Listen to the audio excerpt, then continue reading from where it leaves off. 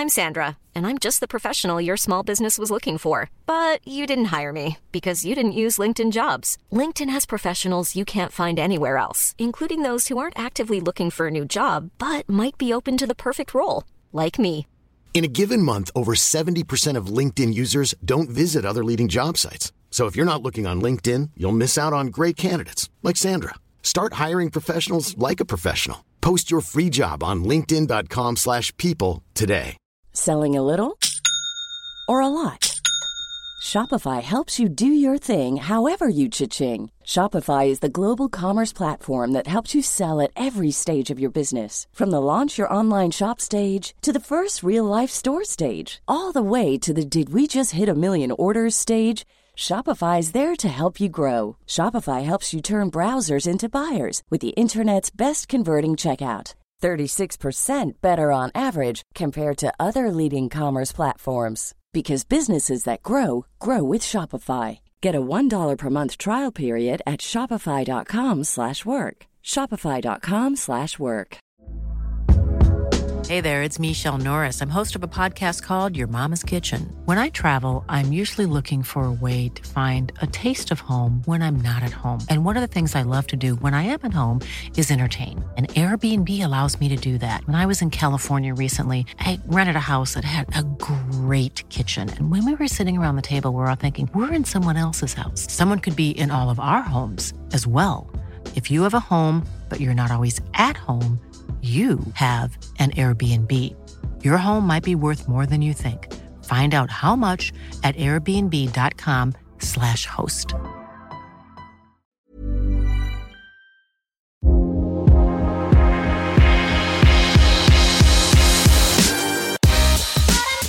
Hello and welcome to the Motormouth podcast with Harry Benjamin and Tim Sylvie. This is the place where we meet some of the biggest names in and around motorsport, chat about their lives and everything in between. We've partnered with the Brain Tumor charity, helping to raise awareness and help find a cure. Thanks to our partnership, we've been able to create a short series of special podcasts uncovering those within the motorsport community who've been affected by those devastating diagnoses. You can hear those stories and more, including the Williams F1 team's planning director, Richard Jones, right now on your chosen podcast player. The charity work all year round to help develop research and raise awareness. And if you're looking to challenge yourself this new year, why not sign up to the Brain Tumor charity's Brain Power Challenge? Simply choose a challenge that will boost your brain health, from meditation to 10k runs to mega Sudoku, and set your challenge to either silver, gold or platinum difficulty level. Every penny you raise will be spent on the charity's medical research. £250 covers the cost of 1 day of world-class medical research into kinder and better treatments for brain tumours, which really does make a difference. Follow the Brain Tumor charity on social media to learn more and to sign up. Boost your brain today to boost other brains tomorrow, because a cure can't wait. This podcast is brought to you by F1 Experiences, the official experience, hospitality and travel program of Formula One. F1 Experiences is the closest you can get to the pinnacle of motorsport, and let's face it, any chance to get close to Formula One this year, we're all over it. Enjoy the very best race tickets and track hospitality, first-class hotels and unprecedented access you simply cannot get anywhere else. For more information on how you can book your F1 experience, visit f1experiences.com, where you can also save 5% on your very own F1 Experiences package by using the code MOTORMOUTH when checking out online. So, what are you waiting for? Experience the 2022 F1 season firsthand with exclusive access courtesy of F1 Experiences. Get booking today at f1experiences.com. Hello, my name's Tim Sylvie, and today we're joined by a man who hails from Bromley in the UK but now resides in lovely Suffolk. And did you know, Harry, that Suffolk is home to the smallest pub in Britain? Yes, you can find the Nutshell in Bury St Edmunds, which measures just 15 by 7 feet. But, Harry, can you tell me what else Suffolk is famous for in racing? Not the car variety, but horse racing. So, the British home of horse racing in Suffolk is found at... The British... Hang on, say that again. Basically, the home of British horse racing. Horse racing. I thought... What's not... I don't know. Come on. I don't know my horse. Ascot's the only place I know. Completely wrong. Newmarket.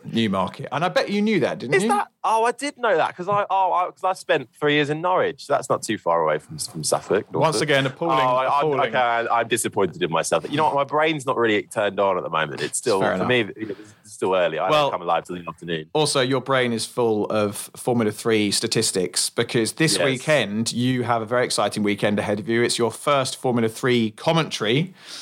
In Bahrain, well, you're not in Bahrain, but you'll be at Biggin Hill commentating. Don't ruin the illusion. Yeah. You're kicking off on Friday. How's the revision going? Are you excited? Yeah, I'm really looking forward to it. It should be good fun. I've done one race last year, filling in for the legendary Alex Jakes, but I've got the gig full time this year, which is exciting. So first race Bahrain, first time Formula 3 is in Bahrain as well, and it's great because obviously it's F1, F2, and F3 all together, jam-packed schedule. And it's it's a 30-car grid. It's absolute mayhem. Great young drivers, 16-year-olds all the way up to, I think the oldest driver is about 22, something like that. Ancient. So, a few that are backed by some big F1 teams as well. So it should be fairly exciting, fingers crossed. Well, look, best of luck with it. I'm sure it'll go swimmingly. I look forward to hearing your dulcet tones on my TV. Right, should we get on to today's show? I think so. Let's do it. So today we're joined by Mr. Gary Paffett, a DTM champion, factory Mercedes AMG driver, a former Formula E driver and subsequently technical advisor. He's had roles with McLaren Mercedes and Williams in Formula One. He's racked up almost 200 race starts, multiple wins, podiums and pole positions. He's father to 3 boys and is partial to a spot of tennis and cycling. It's our pleasure to have him here to talk about his life, career, opinions and views. Gary Paffett, welcome to the Motormouth podcast. Thank you very much. Good morning. Good morning, Gary. Now, are you Suffolk based at the moment in this very time? Are you near Newmarket or are you, where are you these days? I knew the answer to that question. Yeah. I've been to the home of horse racing itself, the where it was born. So, live very close to there. So I knew that one. But yes, I'm in Suffolk. I'm based near Bury St Edmunds at the moment. So, oh, nice. Yes. I have been here for quite a while now. So, yeah. Oh, very nice. Well, we like to sort of dive into all of our guests' careers so far, where they come from. And every time I ask this first question, it always feels like it should be a question you ask in therapy. It's always like, well, take us back to, how was your childhood? Was it good? How are things growing up? But I suppose the bones of it are, was racing always there at the start? How did, the bug bite you? I think... it came from my father, effectively. I mean, he is a motorhead himself. Was always a car mechanic at garages, fixing cars and things like that, and used to race himself. He used to race rallies and things like that in a motor club just for for fun, and then went on to doing 210 Villiers gearbox kart racing with a friend of his. So he was always interested in motorsport and racing himself, and he would also go on trips to. He went to Monza to see F1 there, and he'd go and watch F1 races. So he was, he's always been a big motorhead. And then when I was 8 years old, I think for Christmas he bought me a kart, and it started from there. And I think at the time, lots of people have different stories. At the time, my story was that it was just to go and have a bit of fun racing. There was no. I say no ambition. Obviously, you want to enjoy it, but the only ambition was to have fun and enjoy racing, because that was my dad's passion, really. So, I don't remember much about being interested in motorsport before then. I don't remember much before the age of about 8, really, to be honest. So I don't think many people do, really. So to say that I've always loved it would be a lie, because I don't know. I probably did, but my parents. Do talk about the fact that I always used to play with my toy cars and always used to do that, pretend races and stuff. So I guess I've always been interested in racing and cars. But then I obviously really kicked off when I started when I was 9 years old. I'm always interested to find out how people transition from karts into cars. And you moved from karting into single-seaters, where you immediately did very well, taking 4 titles in 5 years. How did that transition from karts to single-seaters happen? Were you guided through that, or were you picked up? Were you spotted? What was that process like? As you said, the karting went very well. I think it quite quickly it went from just enjoying it, having a bit of fun as a family, to I'm quite good at this, and it kind of just went from there, and became more and more successful. I got picked up by Martin Hines, who owned Zipcar at the time, which were, certainly at the time the biggest karting manufacturers in the UK, one of the best teams out there. So I got picked up by Zipcar, and I raced with them in karting all the way through until '96, when I won the Junior ICA Championship, and then that kind of got to a natural end, really, and we were waiting to move into cars. And actually, I did a year in Formula A in karting, just actually to fill a gap. With zero ambition. We had me and one mechanic, a friend of mine who used to tune my engine, Sean's Pits, and we had a small, not these transit vans you see now, one of the small boxy ones. Yeah. Just chucked a couple of carts and just travelled the UK for a year, just competing, just to keep doing something. It went pretty well, actually, but that was it. And then end of '97, when I was old enough, we went racing in cars, and actually, Zipcar as a company bought a car, and we went racing with bought a truck, bought a car, and that's how we went racing. We didn't go and join a team. We didn't look at anything else. The guys, there was one of the engineers that had been there for a long time, started engineering Martin Hines gearbox cars when he was racing. He'd run Zipcar and as an engineering point of view, and decided to see if he could engineer a race car, and that was it. Him, me, my dad, and a truckie. So cool. And this is going to make you feel really old. So when were you born, Harry? 98? 97. So when Gary started taking racing seriously, you were basically in nappies. That's terrifying. Yeah, I definitely. Well, you can't remember before the age of 8. I certainly can't remember that. So, the funny thing is, you say about the transition from cars to cars and how successful it was. Now, if anybody was at the first test I did in a race car at Snetterton, they would not agree that it was that successful straight away.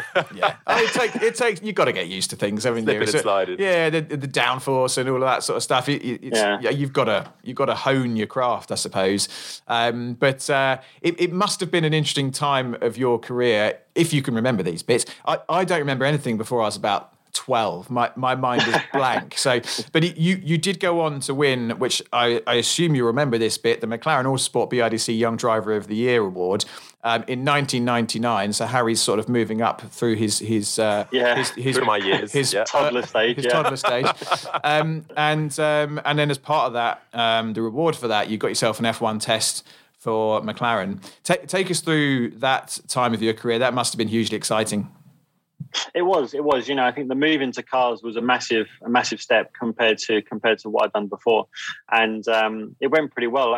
Our approach, which it had to be the approach, was that I had to keep winning. There was no choice. There was no way of succeeding. There wasn't a pot of money. We didn't have money year on year to path the way forward. That's why. When I did Formula Vauxhall Junior in '98, the first year we did the Class B, which I went and won quite convincingly. The reason for that was that, again, I had to win to be able to get the promotion and the success for the next year. Then, I went on to win the Class A Championship in '99. I got a prize fund for doing that, which helped pay for the next season. Again, went into Class B, the national class of Formula 3. I think won every race in the UK doing that. And then, but that was actually called a scholarship class. And I won £125,000 by winning that, wow.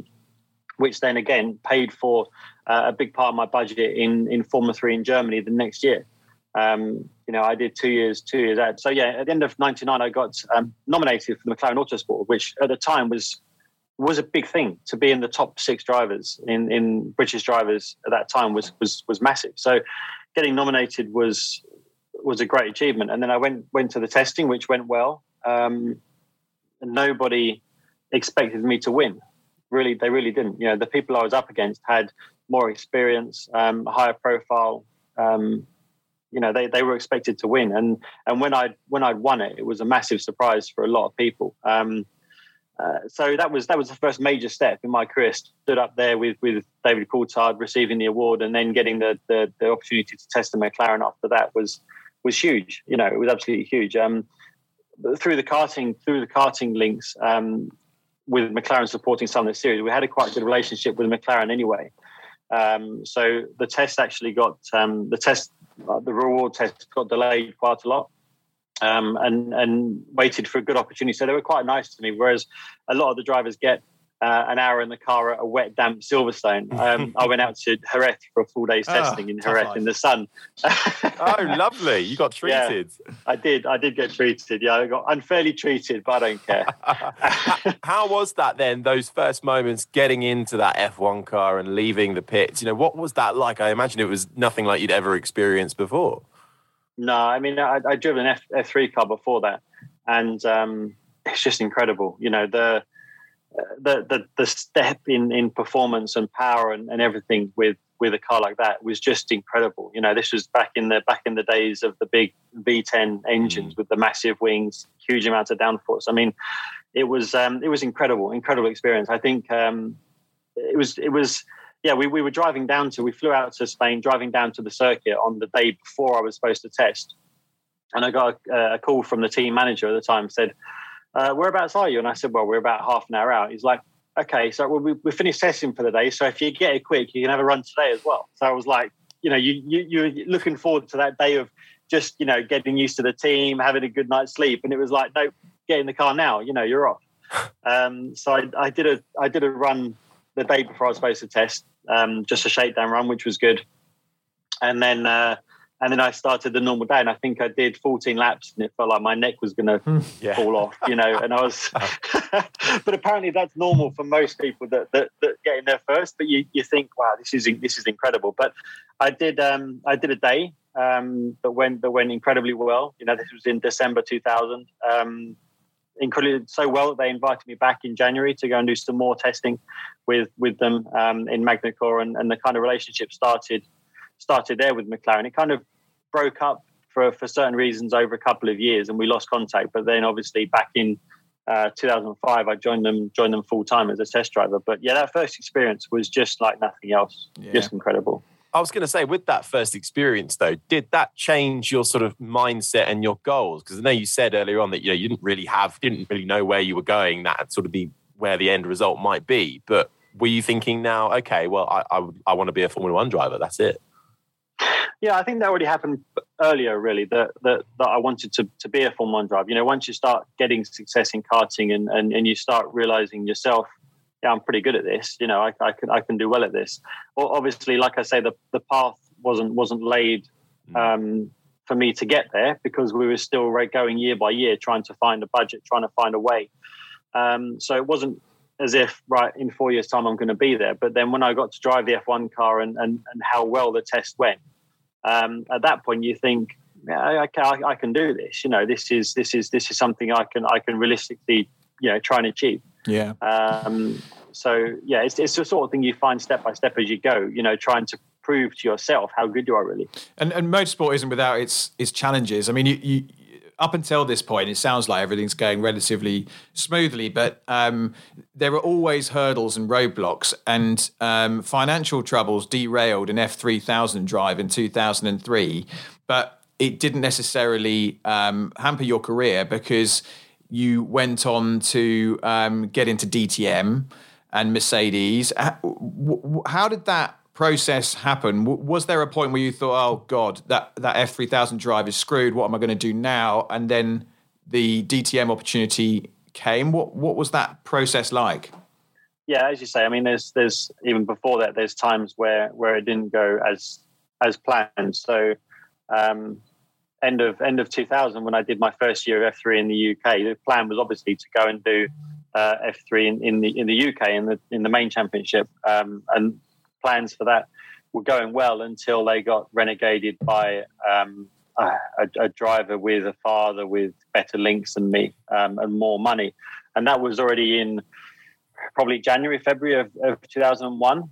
So then we had a very late call to try and find a drive, which meant I moved over to Germany to race with Team Rosberg over there. So that's when I first moved out of the country and went to race abroad. And then, as you say, end of 2002, I'd won the German Formula 3 Championship, and I got a test in a DTM car with Mercedes. So I went along, I did a test in the car, and that went very well. And they offered me a drive for 2003 in DTM. I turned that down because my ambition was still single seaters. Yeah, exactly. Yeah. I turned that down because my ambition was still single seaters, and that's what I was looking for. Again, we had an offer from a team doing F3, a new team to F3000 that had big prospects of major sponsorship, and it was one of them where you get we were suckers really, actually, probably, but it was there. You had this person with all of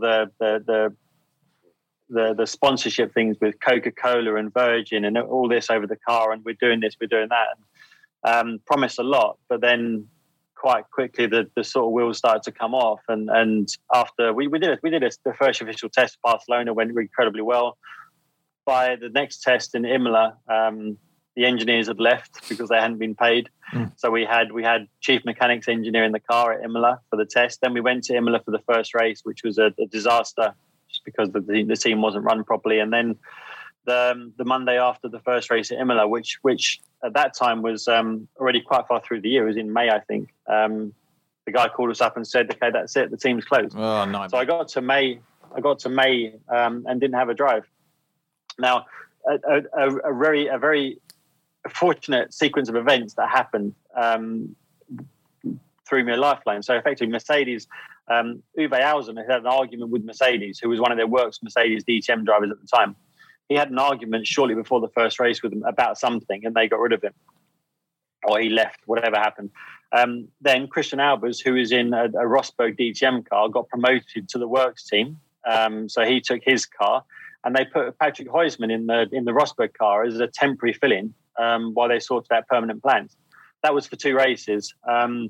Then, after I lost this drive, this was noticed by Arno Zensen from Team Rosberg, who I'd raced with in F3 for 2 years. So he knew me well, obviously. He was the person that had a seat possibly available. So 2 days after I got a phone call saying there's no drive, I had a phone call from him saying, "Do you want to drive a DTM car?" A quick interruption to the show to remind you to check out our sponsor, F1 Experiences. F1 Experiences offer a wide range of packages that come direct from Formula One, giving you a unique experience of the pinnacle of motorsport. Official ticket packages come with the very best race tickets, first-class hotels and transfers, and unprecedented access, including track tours, pit lane walks, VIP hospitality, and loads more. It really is the closest you can get to Formula One. And thanks to F1 Experiences, you can return to the track this year, and Motormouth listeners can save 5% on your next F1 Experience package by using. Hiring for your small business? If you're not looking for professionals on LinkedIn, you're looking in the wrong place. That's like looking for your car keys in a fish tank. LinkedIn helps you hire professionals you can't find anywhere else, even those who aren't actively searching for a new job but might be open to the perfect role. In a given month, over 70% of LinkedIn users don't even visit other leading job sites. So start looking in the right place. With LinkedIn, you can hire professionals like a professional. Post your free job on linkedin.com/people today. Burrow's furniture is built for the way you live. From ensuring easy assembly and disassembly to honoring highly requested new colors for their award-winning seating, they always have their customers in mind. Their modular seating is made out of durable materials to last and grow with you. And with Burrow, you always get fast, free shipping. Get up to 60% off during Burrow's Memorial Day sale at burrow.com/ACAST. That's burrow.com/ACAST. burrow.com/ACAST. The code MOTORMOUTH when booking online at f1experiences.com.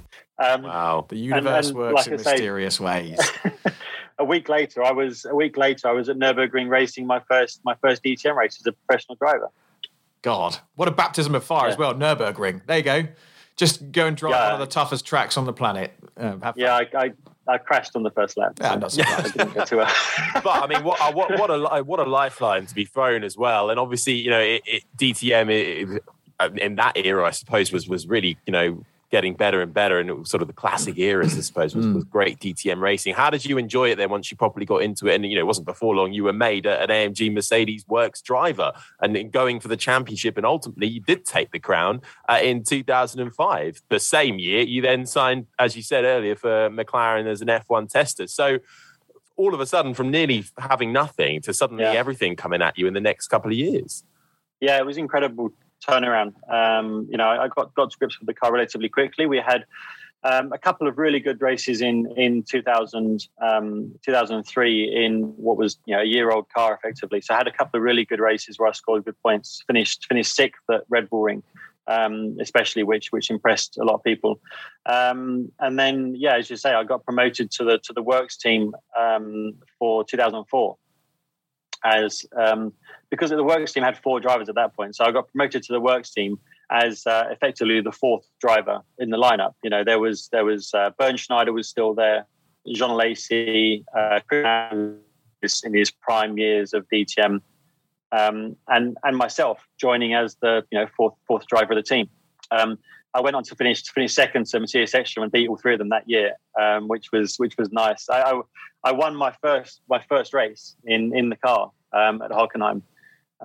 Which is incredible start to the year. And actually, 2005 I won the championship, and 2004 I think was actually probably a better year, to be honest. I got disqualified from one race, from one win for running out of fuel.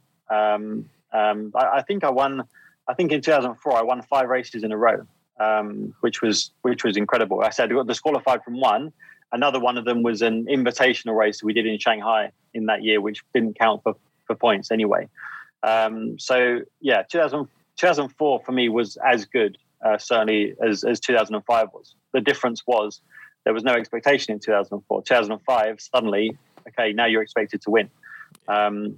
And 2005 was one of the most incredible seasons of racing I've ever had, to be honest. Yeah, an incredible year. And like Harry said, you won the championship and you became a mainstay in DTM. 2007, 2008, 2009, of course, 2010, when you narrowly missed out on your second title, losing out to Harry's idol, PDR. Love a bit of Paul di Resta. His idol. Oh, wow. I'm underplaying it. It's more than an idol. It's like I'm just obsession.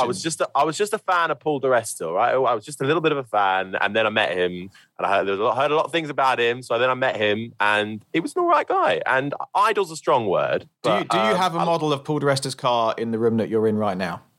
I actually have his DTM car. Yeah, sorry, Gary. Exactly. I do actually have his DTM car. Yeah. I do. I know. I mean, who has that? Who has that? Yeah, I don't know. I have some. I have some models. Oh, is it mine? It's another PDR fan. Oh, of your car. But you know what? Actually, you know what? I always, Gary, when I got into DTM, I started watching it in 2012, maybe. And that was when I kind of became really fascinated by like racing properly and motorsport and wanted to kind of get involved. There's a Euronics store down my road. And every time I walk past it, all I could think about was your DTM livery from those years with the Euronics label black. Because I was like, I've never seen a Euronics store anywhere else apart from down my road. And then I saw it on a DTM car and I was like, oh, okay. Well, they must be fairly big. The regulations changed in 2012, didn't they? There was a relatively big shift. Was that a good... casting your mind back, was that a good thing? Did that help or hinder? It helped me. It helped me for sure because I'd been there quite a long time in DTM. So it was some years you have good years, some years you don't have great years. But one thing was for sure that I was always thought of as a very good test driver and developer of a car. So whenever we had a new car, a new concept, I always got to test it quite a lot because that's where they get the most progress. So when we had the new car in 2012, I did most of the testing, which gave me a bit of an advantage over the others, but also got the car up to speed as quick as it could have done. So for 2012, it was one of them years. The car felt pretty horrible actually when I first tested it. It had bigger wheels, it had a big carbon chassis instead of the space frame metal chassis.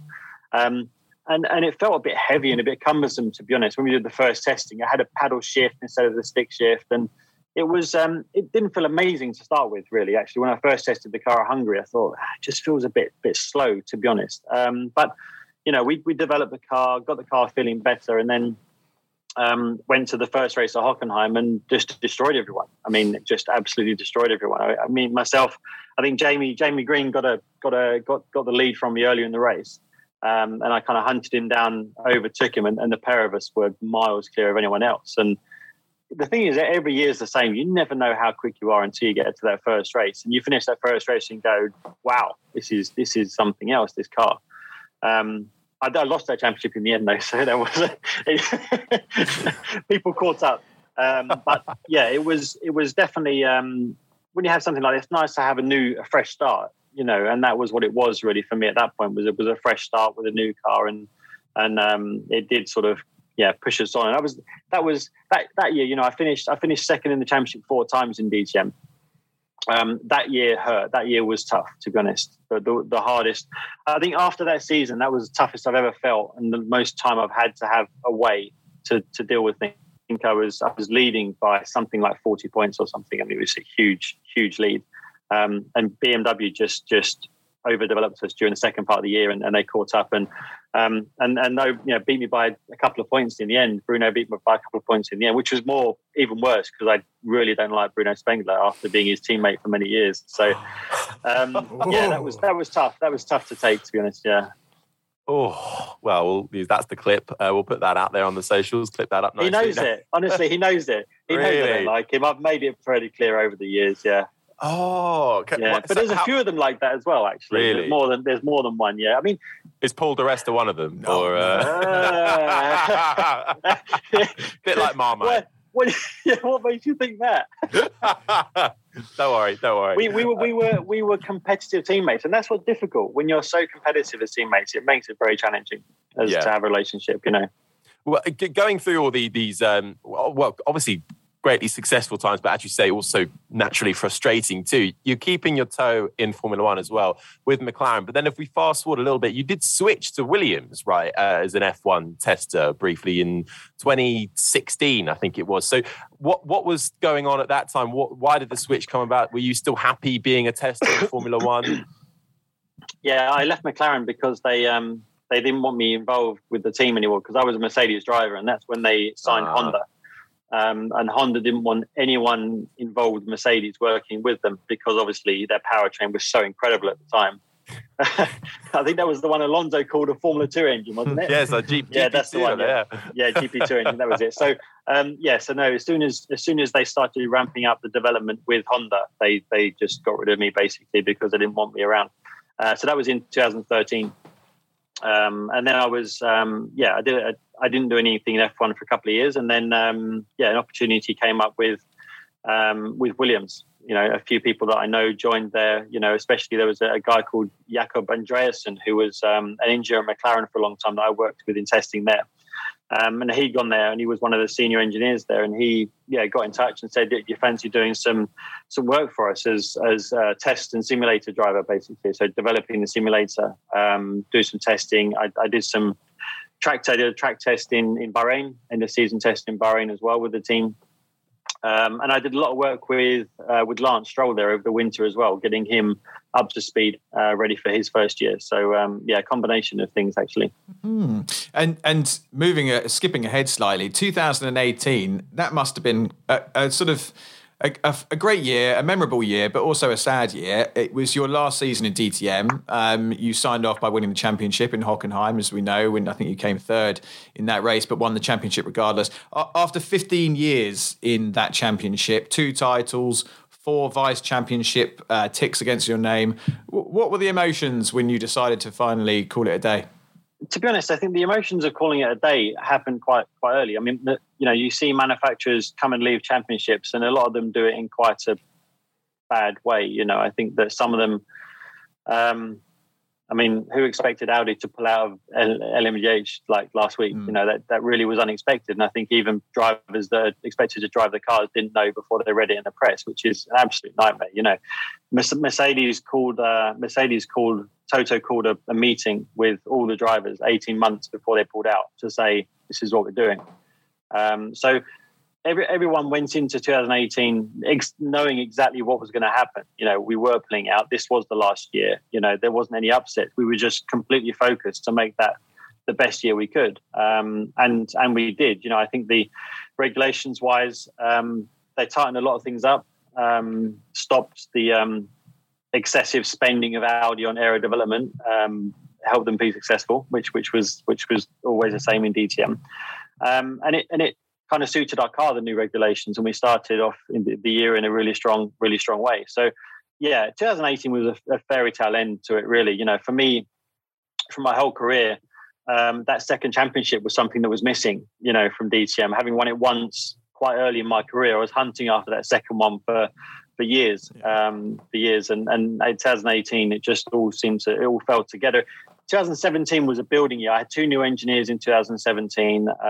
You know, we were working together and trying to understand each other. And then 2018, everything kind of fell into place, and it all went very well. But no, there was some fantastic races, and I, you know, some years if you find it very difficult to do things. 2018 for me, okay, it's always a challenge, but it was just enjoyment for driving and qualifying, especially that year. I just found the car so nice to drive, and I just for myself, you know, I've not always been the best qualifier in a car, but that year it was just excellent. You know, we were just qualifying so well, and it made the whole year so much easier, really. So it was it was an incredible way to finish, and for me, fantastic personally to get a second championship, because so many people have won one DTM championship. There's such a big list of people, Paul di Resta being one of them. Yes. Well deserved. Bastards.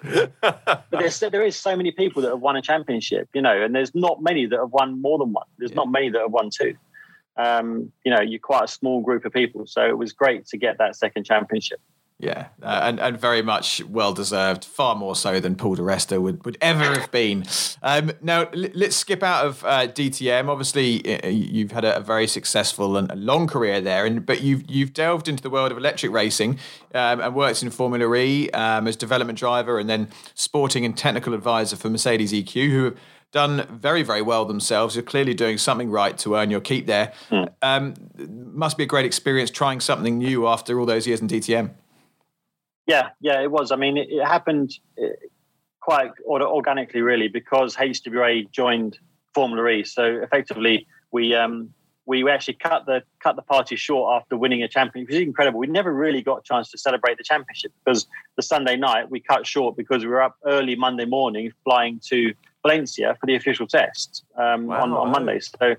So yeah, that was most of the crew, most of the DTM people, really, the mechanics, the engineers, all of us just moved from DTM, Formula E. That's it, away you go. And the same sort of thing. We had I think we had one person that had Formula E experience. The rest of us all came from DTM or somewhere else. So, you know, again, the biggest reason I was there was just to help build the team, to be honest. You know, I think obviously I was a good driver as well, but just to help come and build this team and get this team to where it needed to be. And I think in 3 years, from season 5 to the end of season 7, winning 2 world championships, I think we've done a pretty excellent job. And as you say, my role in that team changed quite a lot. So I was racing the car in season 5.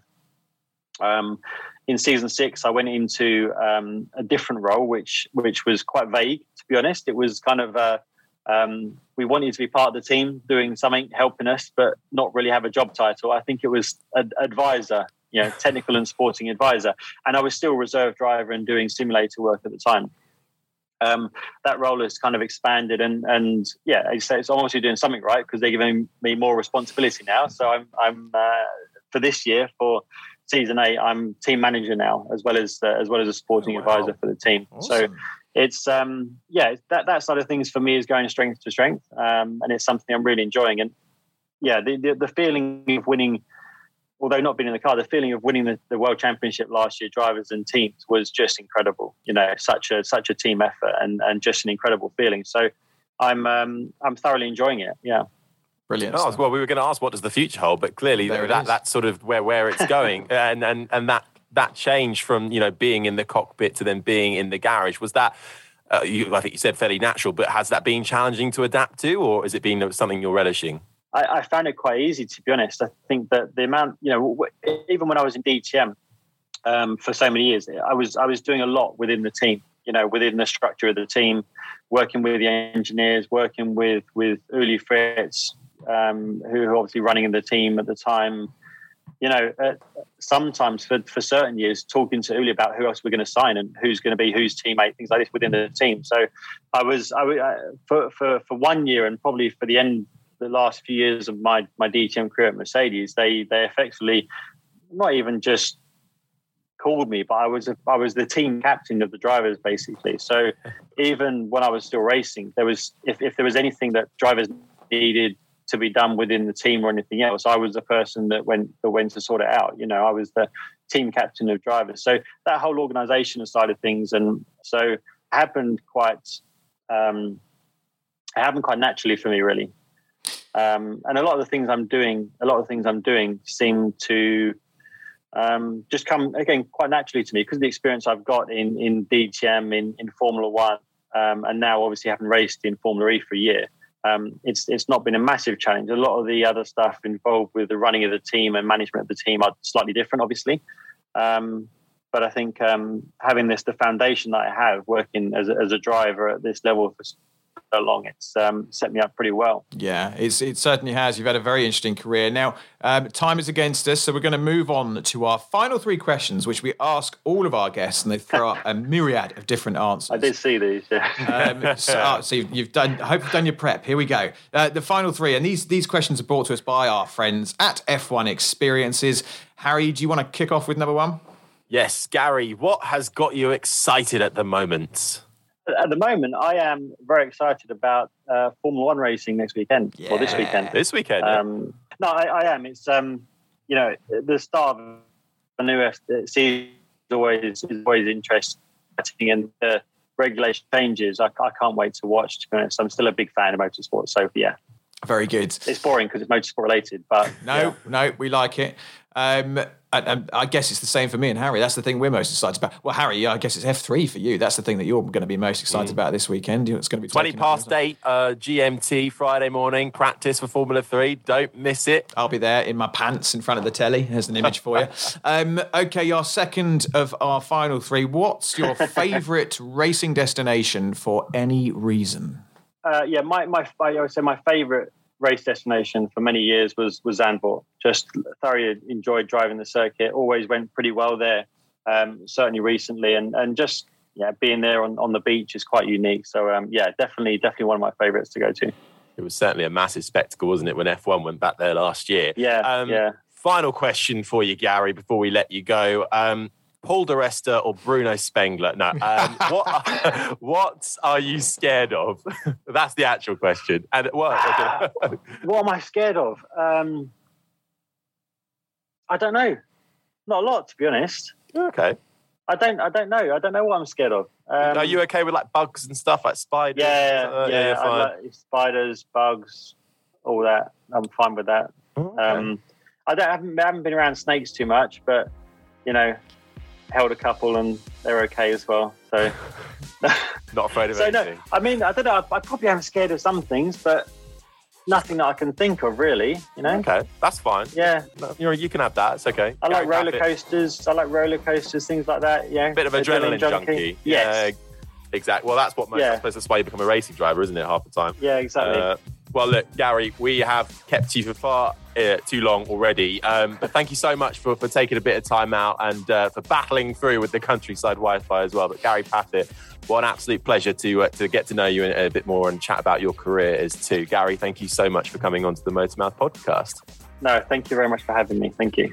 Before you go, one final reminder to check out F1 Experiences, the official experience, hospitality and travel program of Formula One. F1 Experiences is the closest you can get to the sport. Official ticket packages, which include the best race tickets, first-class hotels, travel and exclusive behind-the-scenes access across a Grand Prix weekend. F1 Experiences offer packages like no other. So, to book your F1 Experiences package, head online to f1experiences.com, and if you enter code MOTORMOUTH, you'll get 5% off too. Thank you so much for listening to the Motormouth podcast. Do make sure you give us a follow on our socials, Twitter at Motormouth_, Instagram at Motormouth_official, and Facebook, just search Motormouth. You can also download the Motormouth app where you can get exclusive video content from MMTV, create your own social profile to interact with other fans, and check up on all the latest happenings with whatever motorsport takes your fancy. We're also proud to be supporting the Brain Tumour charity too, so make sure you check the links in the podcast description to find out how you can help cure brain tumours quicker. Don't forget to like, subscribe and review, and until next time, you've been listening to the Motormouth podcast.